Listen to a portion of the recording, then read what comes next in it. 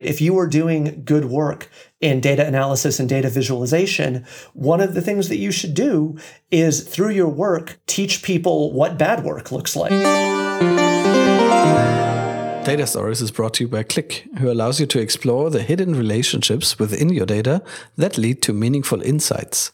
Let your instincts lead the way to create personalized visualizations and dynamic dashboards with Qlik Sense, which you can download for free at qlik.de/datastories.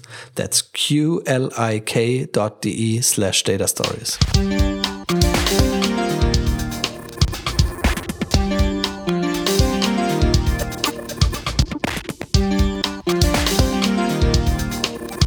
Hey everyone, it's a new Data Stories. Hi Enrico, how are you doing? I'm doing great, and you? Very good. Yeah, no, summer broke out over here, so yeah. I'm a happy camper. We're actually camping in our backyard right now. Oh, to test come the new on, tent, that's amazing. So I'm jealous. Literally a happy camper. Very good. Yeah, that's perfect for kids. They love it. Yeah, and we have to test the tent. So what can you do? Yeah. What's up for you these days? You busy? Yeah, I think it's okay. End of the semester, finally. Just waiting for my students to submit their final version of their projects. I'm really excited. I think the students' projects are getting better and better. So this year they're working a lot on streaming data visualization, which is new for me. Very good. Yeah, real-time stuff. I have kind of like out of 20 projects, 10 at least are streaming viz. So I've been learning myself a lot of interesting things. So I think it's a good test maybe for future work. Cool. And and some of my students are at the ACM CHI conference, the major human-computer interaction conference, presenting some of our work. And I'm excited as well. I think they are going to present some good stuff there. So I'm waiting for feedback from them. Unfortunately, I couldn't go. But it's a cool place. Right now, I don't know if have you ever been at CHI? It's a huge never made conference. It, actually. Yeah, I know. I should go one day. It's a little confusing, but good. Yeah. This year we have a cameo because there's a data edibilization workshop, and one of the papers is partly on data cuisine. Like on these techniques. I actually saw one paper mentioning, a whole session that is called Dear Data. That's the other one. Yeah. Look at that. So things are happening between academia and quote unquote the real world. One would hope. How about you? What's up? Good. I mean, I'm busy. I have one big project I'm working on, a showcase type thing for a university in Switzerland. Yeah. And I'm preparing my big US tour. So I will spend June in the United States hopping from place to place. Yeah. I/O Festival, Information Plus conference in Vancouver. And then another data cuisine workshop in Boston, actually. And in between, I'll do a few short visits to the Bay Area and some nice places. So you should stop by. I will do everything except New York this time. I'm really sorry, but I also need to go to those other places for once. Next time, Enrico. Yeah. No worries. Yeah. Yeah, but I'll keep reporting. How it goes. Looking forward to it. Very good. So I think we should introduce our guest. So today our episode is focused on data ethics and privacy issues. I think it's super important, a very interesting topic, one that reaches into many fields and is super relevant for everybody, I think. And we have a great expert here. Her name is Eleanor Saita. Hi, Eleanor. Hello. Hi, Eleanor. Great to have you on. Yeah. Can you introduce yourself? Tell us a bit what you're interested in, what you're working on. Well, I guess the big news that I have is that as of next week, I will be Etsy's security architect. Wow. I'm just starting, so I'm really looking forward to that. Yeah. In general, my work over the past, 13, 14 years now has concentrated on the places where security rises above the machine, where kind of big socio-technical systems interact with, start crossing boundaries. The work that I do looks a lot at threat modeling, a lot at kind of how we understand what security is in different contexts, how we understand kind of what the requirements might be for a security system or a secure system, what the structure of how we think about outcomes may be. And a lot of that work looks not just at security as such, but kind of broader concerns of efficacy or how systems function or fail over time. And it's included everything from, pure security to operational stuff in high-risk contexts to constitutional law or futures and kind of broader systems failure work. Yeah, I think it's very interesting, and it's something that is often only treated from a corporate perspective, right? Security. Yeah. But there is, of course, also this whole personal data security issue, and everybody is present in data sets and on the web, there are also very personal data security issues, right? Yeah, I mean, there's both personal issues, but also issues. Not all users are at the same risk, and this is one of the things that we frequently run into when we're working with like journalists or activists or people at NGOs, is that the same tools that, create some moderate risk otherwise cause really serious risks in specific contexts. Risk isn't distributed equally, just in the same way there are real problems for women who are at risk for domestic violence or sex workers. These people have an elevated risk despite, in theory, using the same tools and the same systems that everyone else uses. So one of the projects we wanted to, we have a couple of different, let's say, data investigations, data leaks, and so on. We wanted to discuss with you because basically how we came to talking about this topic when Enrico and I ran across the Banksy investigation by scientists, where there was actually a scientific paper and a whole research project aiming at unveiling Banksy's identity. Banksy being the famous street artist who chose to be anonymous or wants to be anonymous or pseudonymous. I don't know how you say that. And then there were, data scientists trying to reveal or prove his identity, I guess. We found this a very striking use of data, which raises many questions. So, can you tell us a bit more about this project and your reaction to it, or maybe what it demonstrates from your perspective? I mean, I think it was interesting from a technical perspective. I don't know that I'd call it a scientific paper as much. I mean, it's a demonstration for people who want to sell algorithms into the kind of anti-terror market.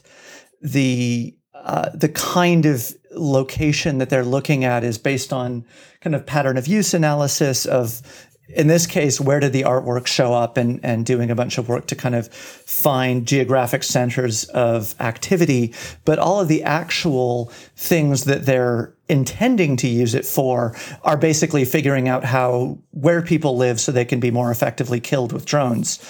Yeah. Now, in this case, the artists basically seemed to, or the researcher seems to have decided that because Banksy's work was public enough, he had no interest in retaining any degree of privacy and could simply be kind of used as a sample for de-anonymization without any consequences.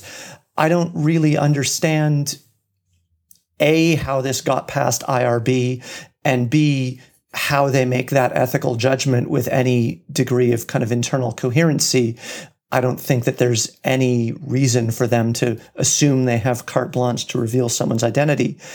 And I think that this is a larger failure that we see often in people doing data research, is that they assume that certain kinds of scientific, or supposedly scientific subjects simply don't have any, personal privacy, personal rights, any validity to that, kind of the ethical considerations we would use in other contexts.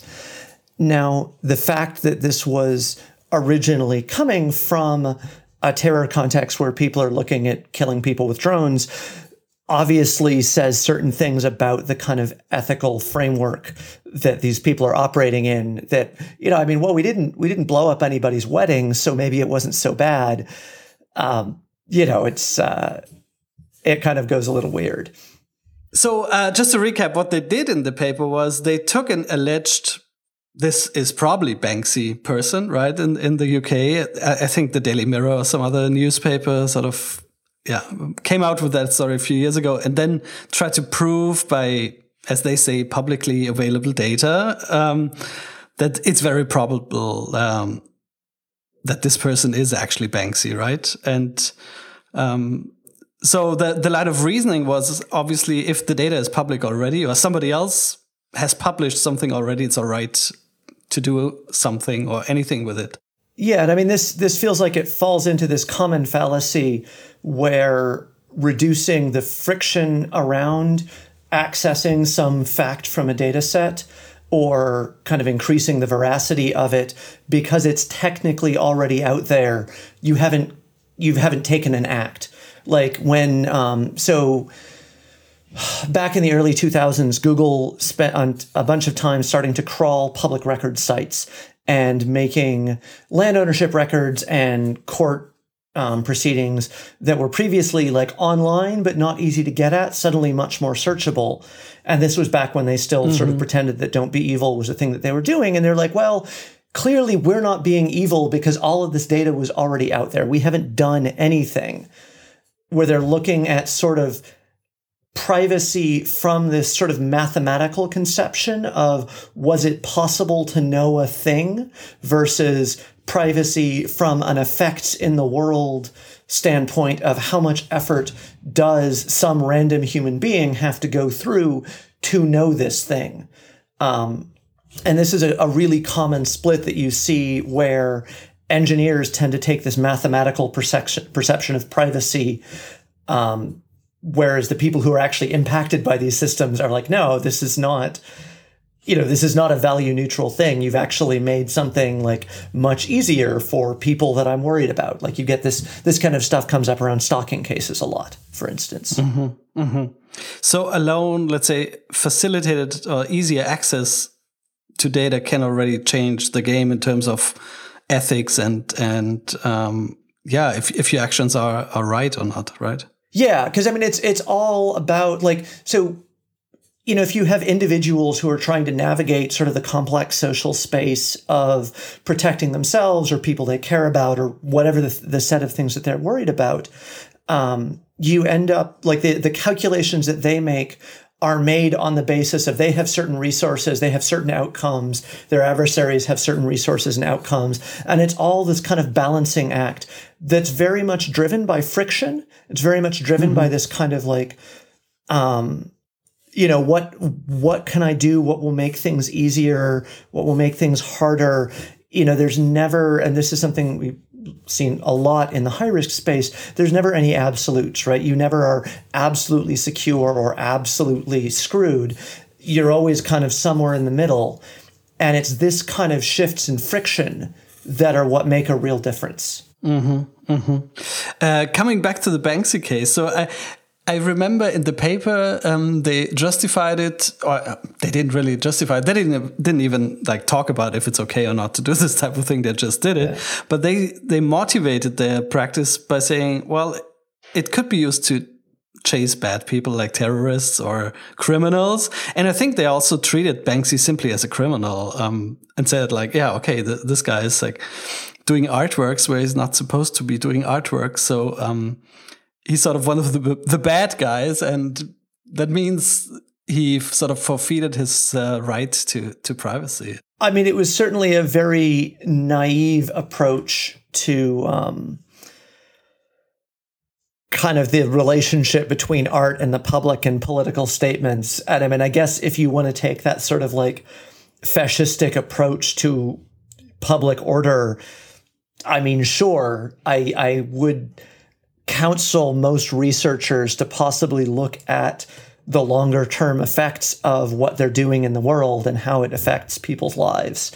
I mean, that said, this is part of where I say that kind of, the fact that they are doing this work from the perspective of the military-industrial complex very much inflicts the kinds of ethical perspectives that they're bringing to it, right? They're bringing a perspective where kind of order is good and, unauthorized art is bad.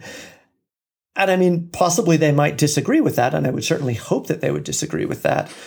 But if they're going to disagree with that, then they need to actually, do the work and not end up acting like that's the way they see the world, because their actions very much do support that kind of very naive, very black and white perspective. Yeah. Yeah, and I mean, end of the day, researchers should not think they're the police, right? And I think it's sort of good that there's sort of certain separations there between like worlds of science and criminology. I mean, it gets a bit more blurry, I think, when you talk about journalism, actually, because again, it can be a great journalistic act to expose bad practices somewhere, and at some point you also maybe have to name names, right? Just to it can be in the context of reporting. It can be good to point out individuals who do bad things and not like pull them out of anonymity. Absolutely, but how do you make that call? Like, when is it okay? When is it not okay? Can you offer any advice there, or what's the best practice? I mean, I think that is this is one of the things that separates out professional journalists. Like, this is one of the reasons why journalism is a profession, is that they are in the business of thinking about and understanding the structures around these kinds of ethics. Uh-huh. I mean, broadly speaking, and this is one of the reasons why kind of the neutral point of view in journalism is really so rightly maligned in a lot of places these days, because you can't, like, for instance, you can't do investigative journalism from a neutral point of view, right? Yeah. Unless all you're doing is simply saying, well, the rule of law is good and neutral, and therefore I will support the rule of law in all cases, regardless of the outcome in human lives. And as soon as and even there, like, that's clearly not neutral. That's taking a very specific and very authoritarian position. So as soon as you're saying, well, okay, the work that I'm doing is going to have some effect in the world, I'm committing acts of journalism because I want to in some way change the world. I want to expose things in a way that let people see the world in a different light. Then you've already sort of decided on the kinds of impacts and the kinds of effects that you want. And then from that perspective, you need to understand, well, okay, what are those effects that I want to see? What are the tactics that I'm willing to engage with? And what is my theory of change that connects these two? If I have an understanding that, taking this specific set of actions are kind of within the bounds that I'm willing to engage in, whether that's, de-identifying artists or revealing the names of people using offshore tax havens, if I'm willing to do that, then, okay, how does this result in the impact that I think it will have? What unintentional impacts will this have? And, part of that also is understanding and accepting the fact and taking responsibility for the fact that sometimes you're going to be wrong and sort of dealing with that, and you may not be able to make any recompense to the victims. Yeah. But you need to be certain in proportion to the impact. You can't put that back into the box, right? Yeah, exactly. Yeah. I think that's an interesting problem. For instance, there was this BuzzFeed investigation, really strong piece of investigative journalism where they sort of proved, also very data-heavy investigation, that there were good indications that some tennis matches were fixed, by certain players. And they deliberately decided not to publish the names of the players. Apparently because they wouldn't want to expose them straight away to, the public outrage before being super sure it's actually true. Yeah. But then there were a few people who took their data where they thought, like BuzzFeed thought they anonymized everything really well, but it was reverse engineerable, like who the people were, with some heuristics and some tricks. And it's really hard to anonymize data really well, right? Yeah, I mean, this is something that happens again and again, is that re-identification is really just breathtakingly easy, and understanding all of the different aspects on which someone might want to re-identify, kind of what's happening in some case, is often really difficult. I mean, I think that I would almost say we've seen so many failures of re-identification that it kind of rises to the level that independent review should almost be required. And I don't mean required in a legal sense. I mean, if you are doing journalism with data that you are trying to preserve anonymity on some factor or another, you should work with a team of outsiders to figure out how that data might be re-identifiable. Yeah. Because if nothing else, and this is something we run into again and again with any kind of protective work, when you are attempting to prevent, or when you're attempting to build a system, you also can't at the same time break the system. You kind of, there's one mindset for building and one mindset for breaking, and the two don't cross over. So you kind of having an outside team step in and say, okay, yes, we can help you, we can help you figure out what you might be exposing that you're not thinking about. For example, the case with the New York City taxi records, where they published this big swath of data about taxis with, kind of all of the fare identifiers, like any credit card payment records or anything stripped out, and the I think it was a hash of the medallion number. So in theory, the drivers couldn't be identified. But what was found after the fact is that when there were places where someone could be identified at one end of a journey, and so specifically when you had, say, famous people in New York City who take taxi cabs, of which there are many, who were, someone is photographed leaving their house at a certain point in time at a certain cab. Oh, yes. And then you look in the data set and you see, hey, where did that cab go? Because you know where it started and you know who got into it. And then, it went to a strip club. Or, a cab stopped at this same house in this place and went to this same house in this place at such and such times reliably. And then all of a sudden it's like, well, actually there are very few people who are likely to be taking that cab, and then all of a sudden it turns out that you're revealing a lot of very private data none of that information was in the dump, but it was very easy, especially when combined with other information, to pull it back out again. I know in looking at re-identifying geographic trace records, I want to say it was 3 data points separated by 15 minutes, or maybe 4 data points separated by 15 minutes each, is sufficient to identify 90% of the population if it happens during commute time. Yeah. Wow. Just because pairs of home address and work address, especially combined with commute route, are almost entirely unique. And that's to within 200 meter accuracy, kind of fairly loose information. So again, really figuring out what anonymous means is really hard. I think one of the lessons of this for people who are working with data is, if you can at all avoid it, just simply don't make raw data sets available. No matter how heavily you think you've anonymized them. Yeah. But it's such a dilemma because these are the most interesting data sets, of course, right? So personally, I love playing with data, and I played with the city taxi data set. It's huge. It's I think 73 million rides, and it's super dense and very detailed. And of course, these are the most exciting data sets out there, are the ones of massive human activity, right? I mean, this is absolutely, where the meat is, more or less.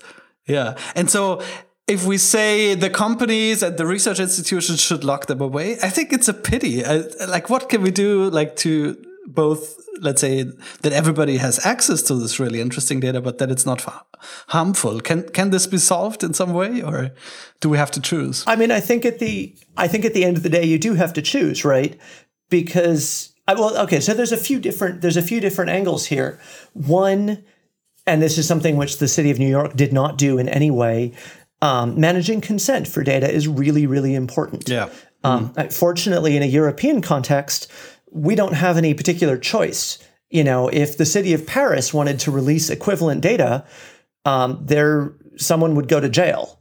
You simply can't do that. You're not allowed to, because the people from whom that data was gathered didn't consent for it to be used in kind of arbitrary ways and to be released to the public.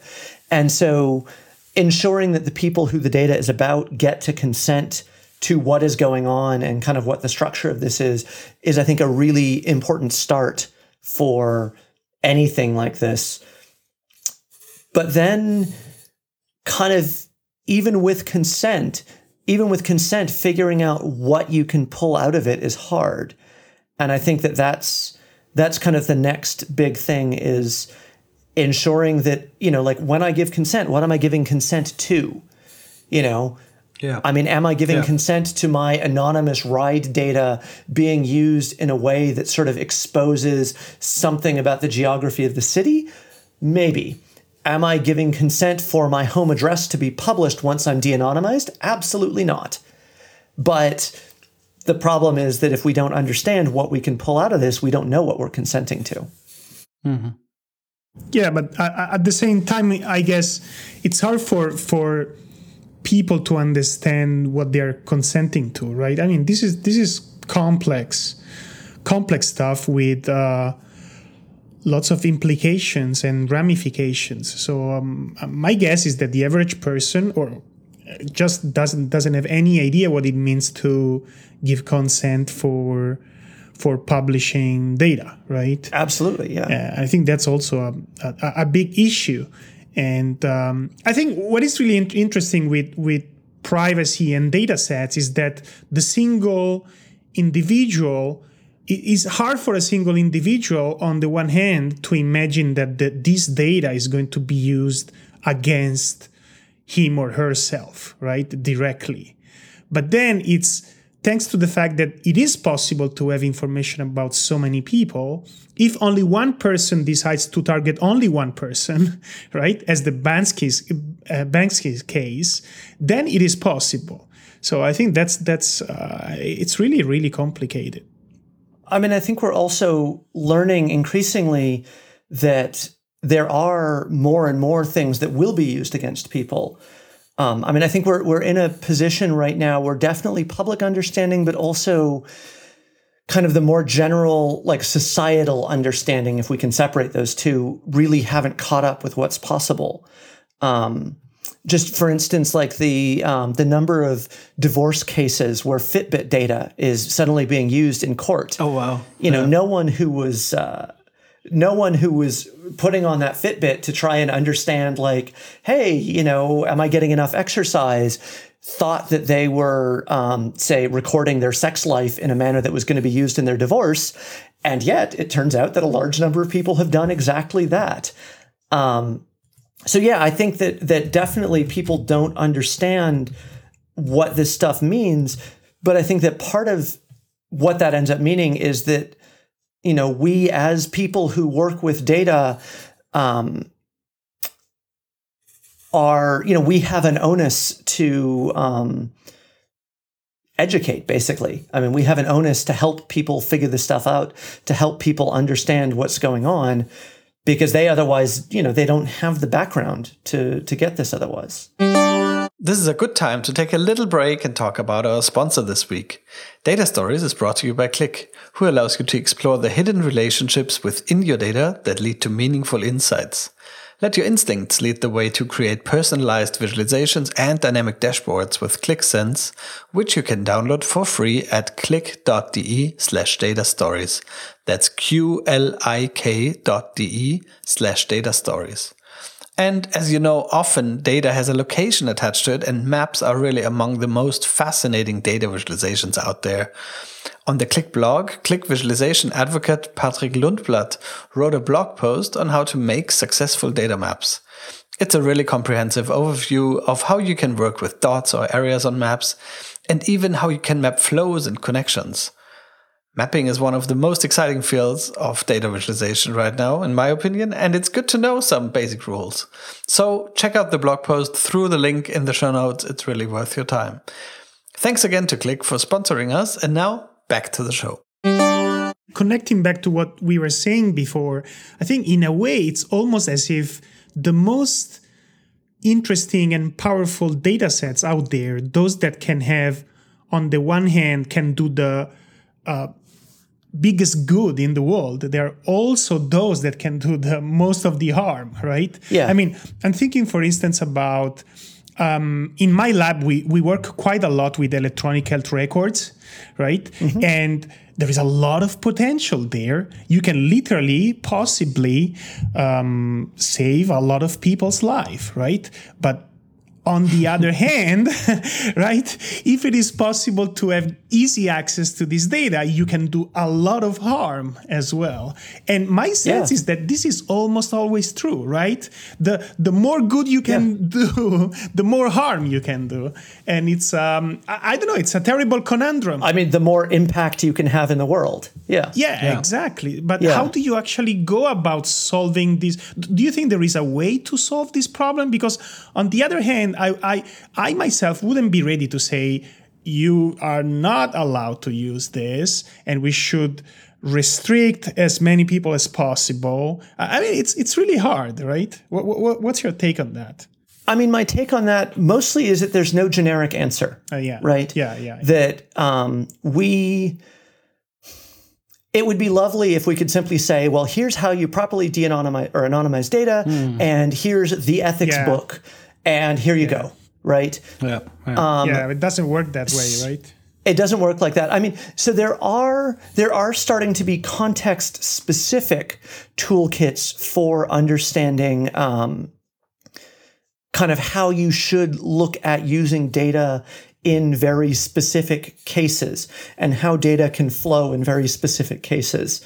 A friend of mine wrote a great document that looks at kind of how governments and kind of grassroots, what they call volunteer technical communities, can interact in the context of disaster response, right? And here's something where, yes, there's a huge impact for data. There's a lot of time sensitivity. There's a lot of these kinds of really important processes going on.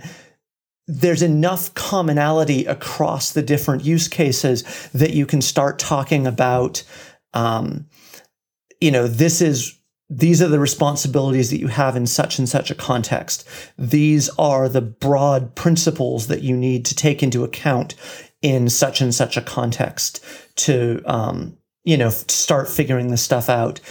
I think that, for instance, we might in 5 or 10 years start to have a similar set of consensus or a similar set of proposals even in the electronic and kind of medical health records space, which right now is unfortunately kind of a mess. I mean, I don't know if you guys saw the news that there's a Google team that's getting access to big chunks of NHS health records to plug into some kind of deep learning system for no particularly well understood outcome or reason.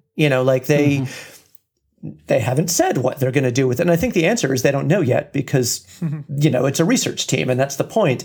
But there are serious issues with consent there. There are serious issues with, especially given that at least one of the hospitals specifically has an AIDS treatment center there, which is included. I think there are some class issues in terms of which hospitals got selected. So there's a bunch of complexity here, that needs to get taken into account. Over time, we'll start figuring that out, but I think that there's always going to be a need for that kind of second check of hey, wait, did you guys think about what's actually going on here? Have you had somebody take a real swing at the way you're anonymizing this data and see if there are kind of trivial, obvious breaks, to go back and have probably an outside researcher. And I don't think this is quite an ethics board thing, because this is something slightly different, take a look and say, hey, are you creating axes of social discrimination in the work that you're doing, right? Does this work uniquely expose certain groups to specific harms? I mean, I know Uber had an internal dashboard for a while, which was their one night stand dashboard, right? Where they basically had figured out, there are certain patterns that tend to indicate one night stands. And so we can just, actually really easily cull those from the data set and, bring them out and it's kind of funny. Except, of course, what does this do, again, around domestic violence? What does this do around sex worker rights? What does this do around all sorts of different groups of very at-risk individuals who could be identified by that, some of which, there may be Uber employees who might, be abusers. Sure. And obviously, using Uber as an example of bad data management practices is almost cheating, because they're like such a stereotypically horrific example of bad privacy management. Yeah. But they are a really good example also of the kind of harms that come out. Yeah, and again, they sit on all this richness of data, and it is relevant how they use it. Yeah. I think it's also, I mean, we've discussed the publishing side and the data analyst side, but I think it's also from an audience perspective. I think we should maybe more often, for instance, now the Panama Papers have been made public, and you can search for names and companies, and there's hundreds of thousands of names. You will find something on somebody, right? So, but the question is, should we retweet blindly anything that has a celebrity name with some data source in it, or shouldn't we also, as audience members, more often just ask a critical question, if how solid the reporting behind that is, and things like this? No, I mean, I think that there are definitely reasons to be kind of careful and curious and hopefully sophisticated consumers of news in general. Yeah. I think that obviously goes much beyond data leak reporting into any news or any information that you get in general, though. And in that case, I would actually say that I don't believe that we have any reason to suspect that data-centric stories deserve that much higher of a degree of suspicion than any other kind of story, given the prevalence of bad reporting and propaganda online, just kind of in general. I think that there's just a general need for suspicion and sophistication there. But they often seem more convincing. So when you read, there's hundreds of thousands of documents behind something, or there's measurements being made that prove who Banksy is. It seems more authoritative, even if it's it might be just crappy data analysis that leads to certain insights. And I think that there is definitely a need to start becoming more sophisticated in terms of how we think about the data side of things specifically.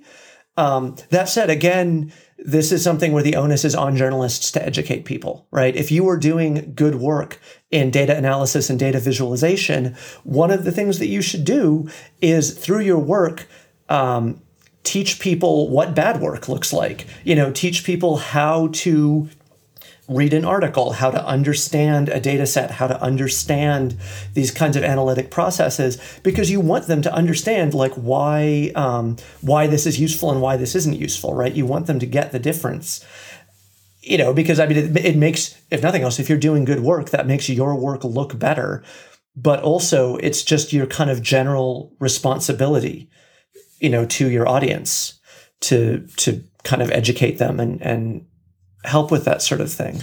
Yeah, this actually makes me think about how to address these kind of privacy problems related to data. And please correct me if I'm wrong. I think I see too many routes. Either we go by law, we create new laws that try to address some of these problems, or we go by, as you said, educating people. And I guess there is also an overlap there. There are things that can be addressed by both routes, and some that can be addressed only by law, and some that can be addressed only by educating people. So I'm curious to hear from you a couple of things. One is, where do you draw the boundary there? What do you think should be addressed by new laws? What should be addressed by education? And how do you actually go about educating people? Because I believe that there might be many cases out there. I mean, thinking about myself, when I do work with data, it is possible that I just do something wrong and I don't even realize it. So my guess is that having strategies to educate people about the value of privacy and how you can very easily screw up, or even as Moritz said, how do you react to some messages or news, is a very, very important component. I mean, I think what we're going to do is we're going to try all of the different strategies at once, and we're going to screw up a lot. And it's going to be pretty terrible for a while. And, we're going to kind of muddle through it because that's what humans do. And that's definitely what big, complex societies do. And honestly, it is going to be terrible in places. But at the end of the day, it's also going to be okay because, because it's going to be what it's going to be there. I think that, so for instance, if you talk about medical studies, right? The idea that, if you are talking about a medical study and you want to talk about the significance of results, that you should have a little bit of information. And it can be 2 sentences, right? 2 sentences and a link to Wikipedia to talk about what does significance mean, right? Mm-hmm, it doesn't have to be, now we're going to give you a half an hour class on how to calculate a p-value. That's not the relevant level of education for educating for educating a consumer. And in the same sense, maybe you do want to have, hey, we're ProPublica, just to pick on them because they're friends. We're ProPublica, and we're going to have a really in-depth expose in conjunction with this other reporting piece that we're doing on how to talk about significance in data, right? And so you can learn everything you ever wanted to know about how to calculate a p-value, or how visualizations can be, map visualizations can be used to manipulate data, or whatever the relevant subject is, right? So you may have some of those bits and pieces, but then you kind of you patch it together over time. You don't need to do it all at once. And I think that kind of we're in the middle of a giant civilizational scale educational project of trying to figure out how to get human beings to understand big, complex systems. And, we're mostly failing at it, and we're going to keep muddling around for a long time, and that's fine. And I think the same thing is true for data stuff as well. Yeah. So do you have any suggestions about where people can quickly learn, say, the fundamentals of data privacy, right? So say is there anything out there like the 10 commandments of data privacy or something along these lines? I would totally be happy to read it and spend, say, a couple of hours. There's only 5 weird tricks, I'm afraid. 5 weird tricks. Is there anything like that out there? I'm not sure offhand. I know there's a bunch of kind of data journalism centric conferences out there, like NICAR, the National Institute for Computer Assisted Reporting, has an annual conference. And I think some of those folks are starting to pull together some of these kinds of best practices. I know like NICAR has a boot camp on, kind of how to use some of this stuff. It's not necessarily entirely there yet, but it's getting closer. Honestly, like with so many things, start by reading Wikipedia on de-anonymization and re-identification and chase references and that kind of thing. There aren't magic bullets yet because we haven't figured out what's important in different domains in a lot of these things. And I think it'll take a while. Yeah. But I think that if you're doing this kind of work, yes, look at what the journalism and the data journalism world is doing, because they are the people who are pretty much on the front line of this. And then just follow the conversations, because it's going to be an ongoing conversation for a while. Yeah. Yeah, and you're absolutely right. In the journalistic circles, these questions are not new. Like if you look beyond the topic of data specifically, the question of privacy and the impact of your actions when publishing something is baked into the profession, basically. I have a last question. We have to wrap up soon, unfortunately. But last question is coming more from the potential consumer side, everybody is a person who wants to protect their privacy. What are your tips for, in this messy in-between time that you describe, for protecting yourself or being maybe less vulnerable towards being exposed in the worst case? Would you say people should use more encryption, have a couple of personas in parallel, use less cloud services, or doesn't it make a difference anyways? What's the personal perspective here? I mean, I think as always, it depends what you're worried about and what the threat model and what the risk model that you're thinking of is. If you're someone who has an abusive ex, then you may need to do a lot more work to kind of maintain a low profile online, at least as far as your address is concerned or whatever, that kind of thing. Right. On the other hand, in general, I guess the biggest thing that you can probably do is get a password safe, use different passwords for every site, use strong passwords, as far as like making sure that compromises in one place don't lead to compromises in other places. If it's relevant for you, credit monitoring may be something that you want to look at. And I hesitate to there's all of these, so many kind of scammy credit monitoring services. It's its own kind of morass. I mean, I think it's definitely worth thinking about what the applications you use are exposing to the world and choosing whether you're okay with that. And I'm not going to say that you should make some specific choice or other. You get to make that call as far as what you're okay with. But I think that looking at what those applications do expose and, thinking about the kinds of applications you want to run, like there's a lot of stuff out there that's run by, scammers or spammers or whatever. So developing some kind of, literacy around that sort of thing, and just being a bit careful. That said, you are part of a civilizational moment where we are bad at this thing. And that means that you're going to be bad at this thing too. And there's only so much that you can do unless you want to spend a lot of effort on it.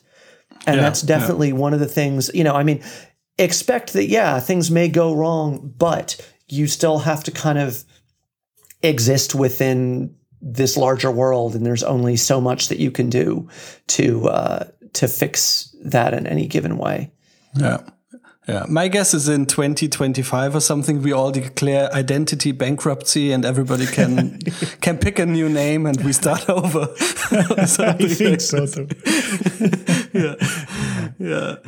Yeah. No, it's a fascinating topic, and I think it's really good to sometimes think about the other side of. We often have guests and conversations that are very excited about data and do cool stuff with data, but I think it's also very important to think about all the potential hazards and spot also when something's going wrong with data. And I hope this episode contributed a bit to sharpening your view on that. Thanks so much, Eleanor, for being on the show again. We could have talked another hour for you, but we have to wrap up soon. You should check out the blog post for the episode. There will be lots of materials, and maybe we'll put a video of a talk or so if you want to hear more from Eleanor. And we're super excited to see you going to Etsy. I think that's a great move, and we'll follow what you can put into practice there. Yeah. So thanks so much. Cool. Lovely to talk to you guys. Yeah. Thank you. Talk to you later. Bye-bye. Bye. Thank you. Bye-bye. Hey guys, thanks for listening to Data Stories again. Before you leave, we have a request. If you can spend a couple of minutes rating us on iTunes, that would be extremely helpful for the show. And here's also some information on the many ways you can get news directly from us. We're of course on Twitter at twitter.com/datastories. We have a Facebook page at facebook.com/datastoriespodcast, all in one word. And we also have an email newsletter. So if you want to get news directly into your inbox and be notified whenever we publish an episode, you can go to our homepage, datastory.es, and look for the link that you find on the bottom in the footer. So one last thing that we want to tell you is that we love to get in touch with our listeners, especially if you want to suggest a way to improve the show or amazing people you want us to invite or even projects you want us to talk about. Yeah, absolutely. So don't hesitate to get in touch with us. It's always a great thing for us. And that's all for now. See you next time. And thanks for listening to Data Stories.